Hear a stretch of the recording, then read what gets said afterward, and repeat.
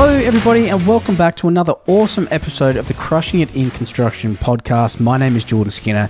I am your host and this podcast is dedicated to the construction industry where I interview amazing guests from within the industry that share their experience, their wisdom and their insights that'll help you, the listener, either grow within your career or grow within your business. So no matter where you are in this amazing industry, there is always something valuable to learn from our guests and their stories. And today is no exception. Today I'm chatting with Craig Laslett, the Managing Director of Lead Engineering. Now, in our conversation, Craig and I chat about a whole heap of different topics, but one of the main themes throughout this entire interview is how he managed to start at the very bottom as a graduate engineer and eventually wind up being the Managing Director of Leighton's, and how he also managed to work his way up into senior management roles within some other massive companies like Simic Group and Lendlease.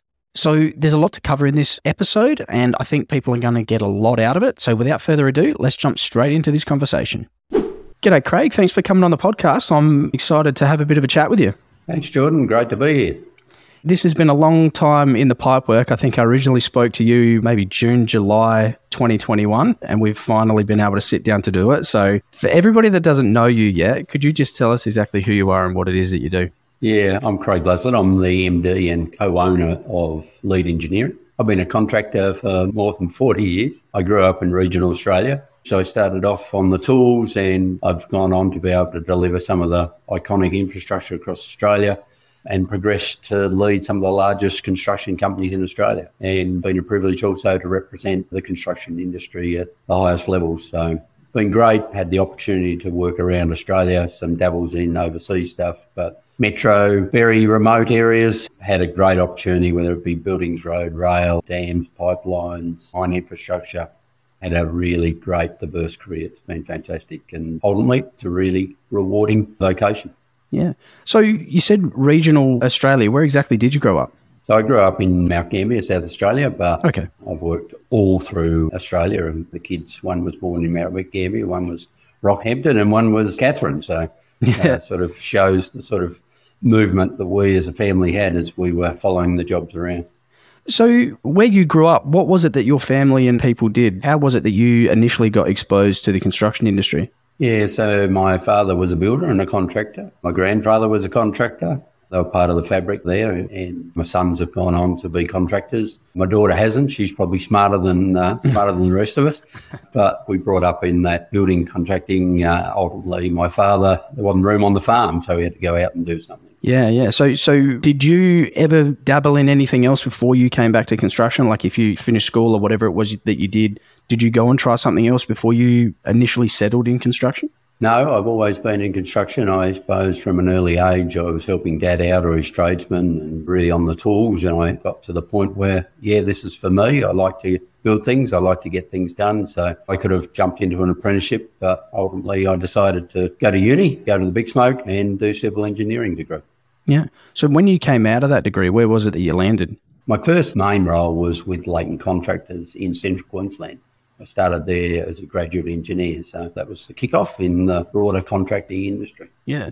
So obviously there was a point when you started on the tools, and as you touched on earlier, you've worked all over Australia. You've also worked for some of the biggest contracting and construction companies in the country. Was there a turning point when you decided that you wanted to start climbing up the ladder further and move off the tools and move into management and see how high you could get in these companies? I suppose there was never the grand plan about being the managing director. There was always, I want to do a good job, I want to help my boss out, I want to develop those around me. And I found when I did that, the next opportunity come along. So I was able to step up into the next role and move forward. So ultimately, I was able to become the managing director of Leighton Contractors. I had responsibility for 14,000 people and turn over $7.5 billion per annum, which was one of the larger contractors in Australia. And what a great privilege that is to do that. And so no grand plan, just kept doing the right thing at the right time. What do you think it was, or what attributes do you think that you were portraying that the higher ups were seeing to give you these opportunities?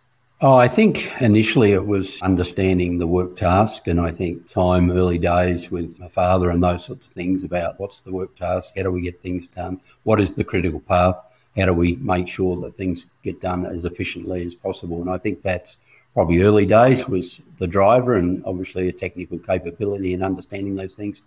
But more and more, I think it became about how to lead people, how to relate, how to manage people, how to bring the team along to achieve the best outcome. So I think that ultimately become more about leadership than engineering. So after you were at Leighton's, where did you go after that? So I was with the Leighton Group for 32 years. Okay. So quite a while. Yeah. And I suppose when I refer back to my career, it has been with Leighton. I was the MD and CEO of Lend-Lease Engineering for a while, and we obviously worked through things there, but there was a takeover position by another one of the Europeans, so that role came to an end. So that found me looking for some other opportunities. Yeah. I've got so many questions coming into my head. The reason being is there's a lot of people that listen to this podcast that are business owners, CEOs that run companies, but we've also got a large portion of the audience that are people that are working within companies. So I'm torn as to which direction to go in terms of how far we lean on talking about how people can develop their career and how much we talk about actually business stuff. But what is it that made you want to come back to a company like Lead after working for some of these massive companies? I suppose it really presented a new and different challenge. I was originally from Mount Gambier, so it was about returning home in some ways to South Australia. And it was an opportunity to join Andrew Miller, who in partnership had established Lead about 22 years ago. And Andrew and I had met at uni and we had a strong relationship, friendship for more than 40 years. So it was good to come back and work together. And it was really about how can I apply my broader industry skills to helping a smaller privately owned Australian company, and an opportunity ultimately to get back a bit closer to the work, a bit closer to the people and do those sorts of things. So I suppose it offered an opportunity to start to influence this sector in a different way, look at procurement reform, look at how we're delivering infrastructure, seeing how we might be able to better deliver for our clients. So ultimately it came down to having the opportunity to have more impact in a smaller company, correct? I suppose with the roles that I achieved in the larger companies, I always had a reasonable impact. This is obviously, it's a simpler, it's not as much bureaucracy. Obviously, decisions are pretty quick with Andrew and myself, but the reality is a great team of people doing great things, and we do it ourselves. We have our own operators, our own equipment, our own concreters, our own form workers, and it's a skill set that's moving away from the current tier ones, and it's something that is and should be valued by our clients. That's an interesting point you raised there. So you think that things are moving away or are moving less in favour of tier ones and more towards the smaller companies? No, I think it's moving away from self-perform in the tier ones. Okay. So I think the tier ones are more and more engaging a series of subcontractors as suppliers to deliver their work rather than actually directly employ and do the work themselves. That's a bit different with the different sorts of infrastructure. Obviously, with tunnelling, there's a lot of in-house people, but it's moving to that, and I think it makes us a bit more agile and a bit quicker and a bit more adaptable to our clients. Yeah. Neither is good or bad, it's just different, and I think that potentially offers an opportunity for people that want to join to a company like Lead to come and work with a team that's actually doing it on the ground. Yeah. Making the step back from a larger company to Lead, what was, I suppose, the biggest changes or biggest things that you had to get your head around in the way that you did things? Was it a hard transition? It was a difficult transition because there had been some tragic circumstances about how it come about. The managing director and one of the founders of Lead had tragically passed away. A lot of the people that are in Lead have been there since inception, so they've been there for 20 plus years. It is a family and people, there was real grief and real sadness, and the team were shocked by it, and change is always difficult, but in those circumstances it was a bit challenging. But the reality is Andrew and myself and the board and all the leadership of the organisation got around that and said, come on, let's go. And I think we've been able to make some great inroads and things have settled down and we're on a really good track at the moment. Yeah. So up until you came to Lead, and correct me if I'm wrong, you were essentially an employee of the companies that you worked for and you're now a co-owner. Was becoming a business owner, again, part of a plan at all at any point for you? No, but I suppose I always think we should try and do different things and experience different things. And so no, there'd been no great plan about that. I wondered whether I should have done it earlier now in hindsight. Okay. But there was no great plan about it, but it was different. It was something to do. It was working with Andrew. It was working with a great team. Just variety to life, I suppose. Yeah. So you mentioned you maybe thought you should have done it earlier. Is that something that if you could go back in time, you maybe would have changed? Like you would have jumped ship and got involved on a co-owner level or started your own thing earlier? I could have. I think it's a great opportunity for people, but I don't regret any of my experiences. I think they've been great. I met great people. I've formed great relationships. I've hopefully been able to influence the industry in many, many ways and make it a better place. So I don't regret any of those things, but it's an option people shouldn't not think about. As I mentioned, there's a lot of people that listen to this podcast that are employees, people working within larger organisations. If somebody's listening to this and they want to move up the ranks, they want to reach a managing director's role, what is it that you feel people need to try and work on within themselves to be able to get those opportunities? Yeah, I reckon I've touched on this before, but what I find with a lot of people, potentially they are impatient to get there.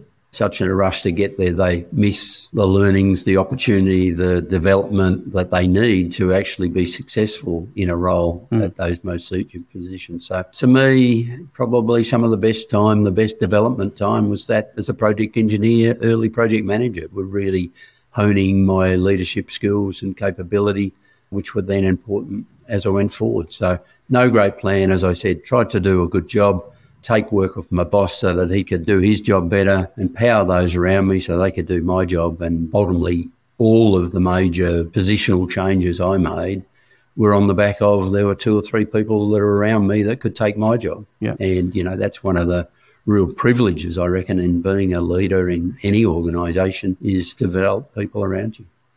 Some people in larger organisations can feel threatened by having people around them that can take their job. How do you suggest people deal with that? Don't know. Get over it, I suppose.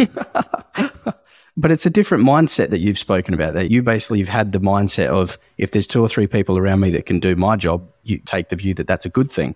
Not everybody does. So is that a matter of a mindset shift of saying, well, if there's some people that can do my job, there's surely going to be something next for me? Yeah, and I think it's ultimately an evolution of leadership, and I think leadership's got to a better place than it probably was when I started, but it's got to be more collaborative. It's got to be working together. Yes, it should be about developing people.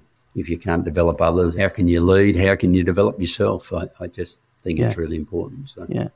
So you touched on it earlier. You said one of the biggest attributes you think contributed to you being able to have the success that you've had is how you manage people and develop people. How have you learnt that skill and how have you developed it? Is it something you've just done yourself? Is it something that you've got help with? Yeah, good question. I've done a number of leadership development programs, there's no doubt about it, and I think they're good to focus on, to orientate you on your leadership journey.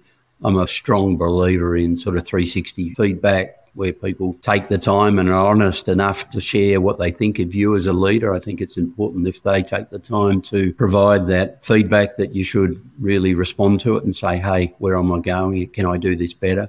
So I think those development things, they have been very good. They've been helpful. But ultimately, I think it's time in the role and doing something and then reflecting on it at night. Shit, I could have done that a bit differently, or, hey, that would have been a better way to do that. I think it's important that we continue to learn. Leadership needs to be much more collaborative. It needs to be a different way of doing things. And I think that and the industry need to move to that space. The other thing from a leadership point of view for me is to be really clear about where you sit within yourself. What is your value set? And do they align to the organisation you work for, how you want to be treated yourself, and those sorts of things. So being very clear about your value set, I think, is important, and so others are clear about it.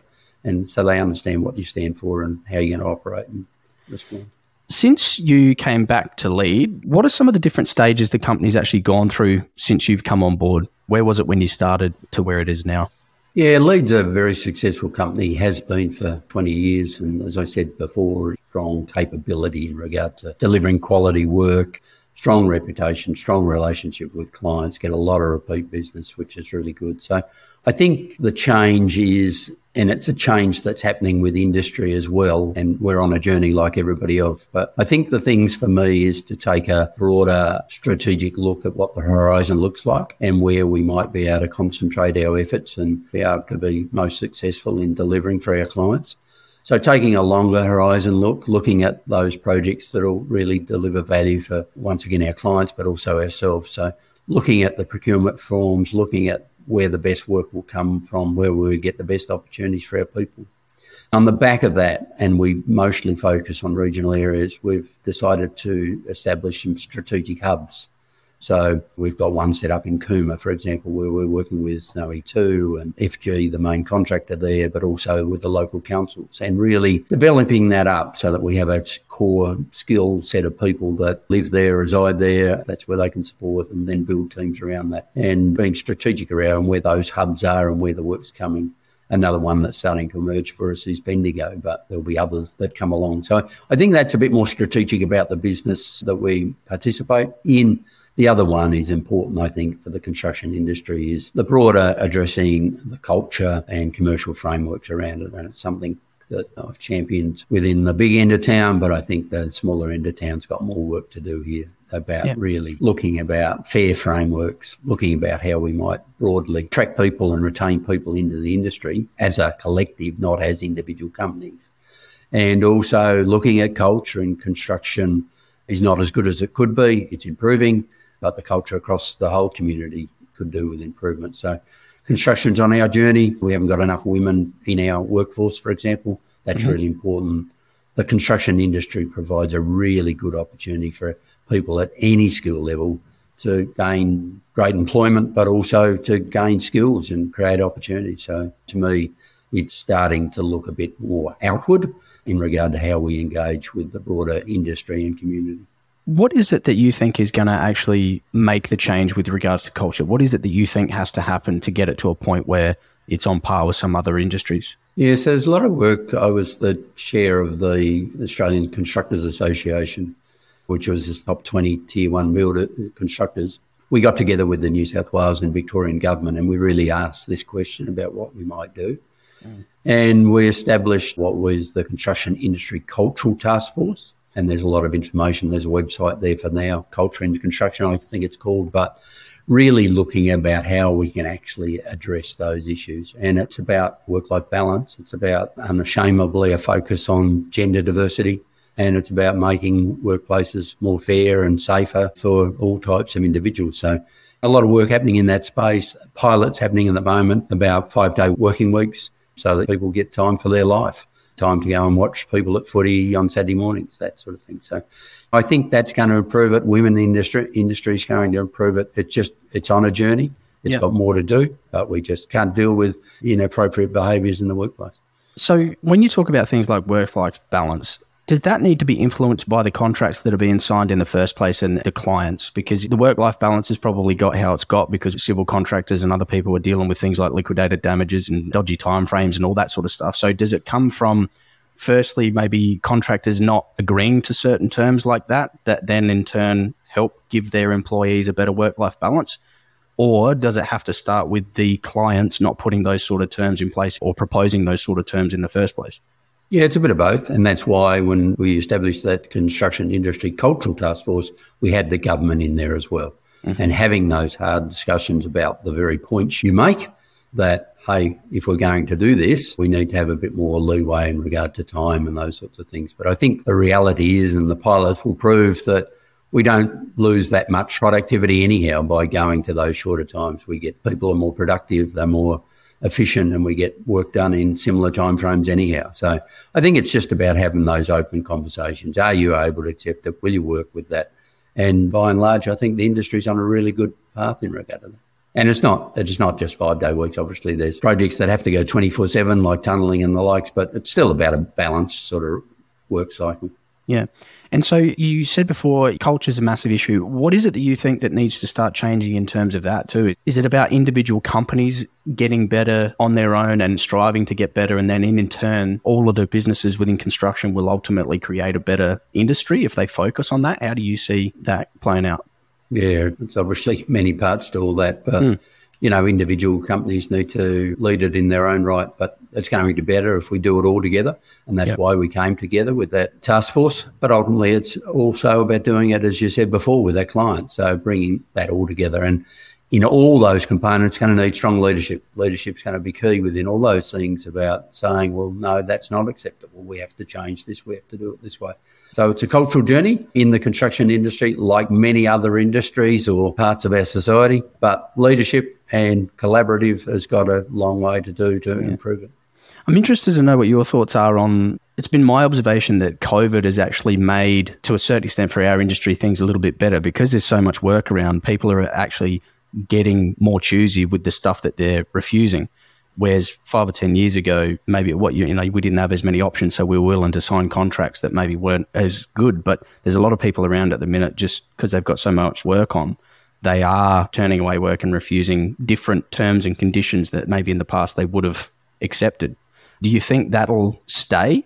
I hope it stays. I agree with your points that people have been pushing back more on what is unreasonable. I think as an industry, we were taking risks that were unknown, unquantifiable, just crazy. So I think the broader industry is starting to recognise that. I think the clients are understanding the value in being fairer and more open in regard to those things. So ultimately, I think it is getting to a better spot. Will it revert back? I hope not. And it'll need strength from all sides of the equation just to realise the better value that's being provided by more collaborative working arrangements, that better value is created.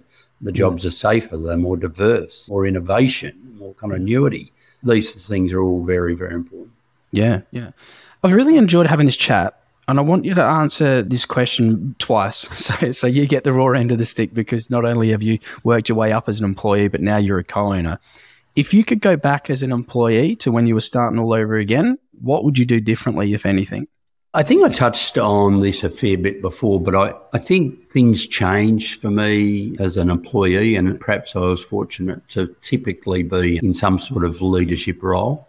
And I think the concept of what a leader is has supposedly changed through my career. I'm not sure if it really has, but perhaps it was seen differently. To me, to answer your question, it's being curious about what leadership is. I think that's really important.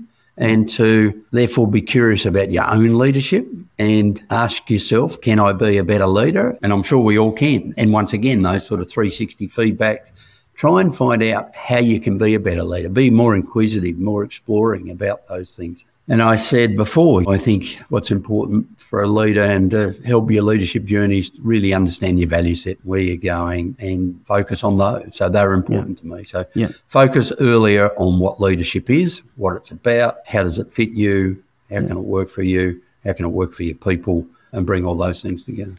I reckon that's a great answer because I think you killed two birds with one stone. There I am thinking I've set you up for a question that you had to answer twice and you've done it in one hit. So that was, bravo. Is there anything I haven't asked you during the podcast that you think our audience would really benefit from? To me, construction is a great industry.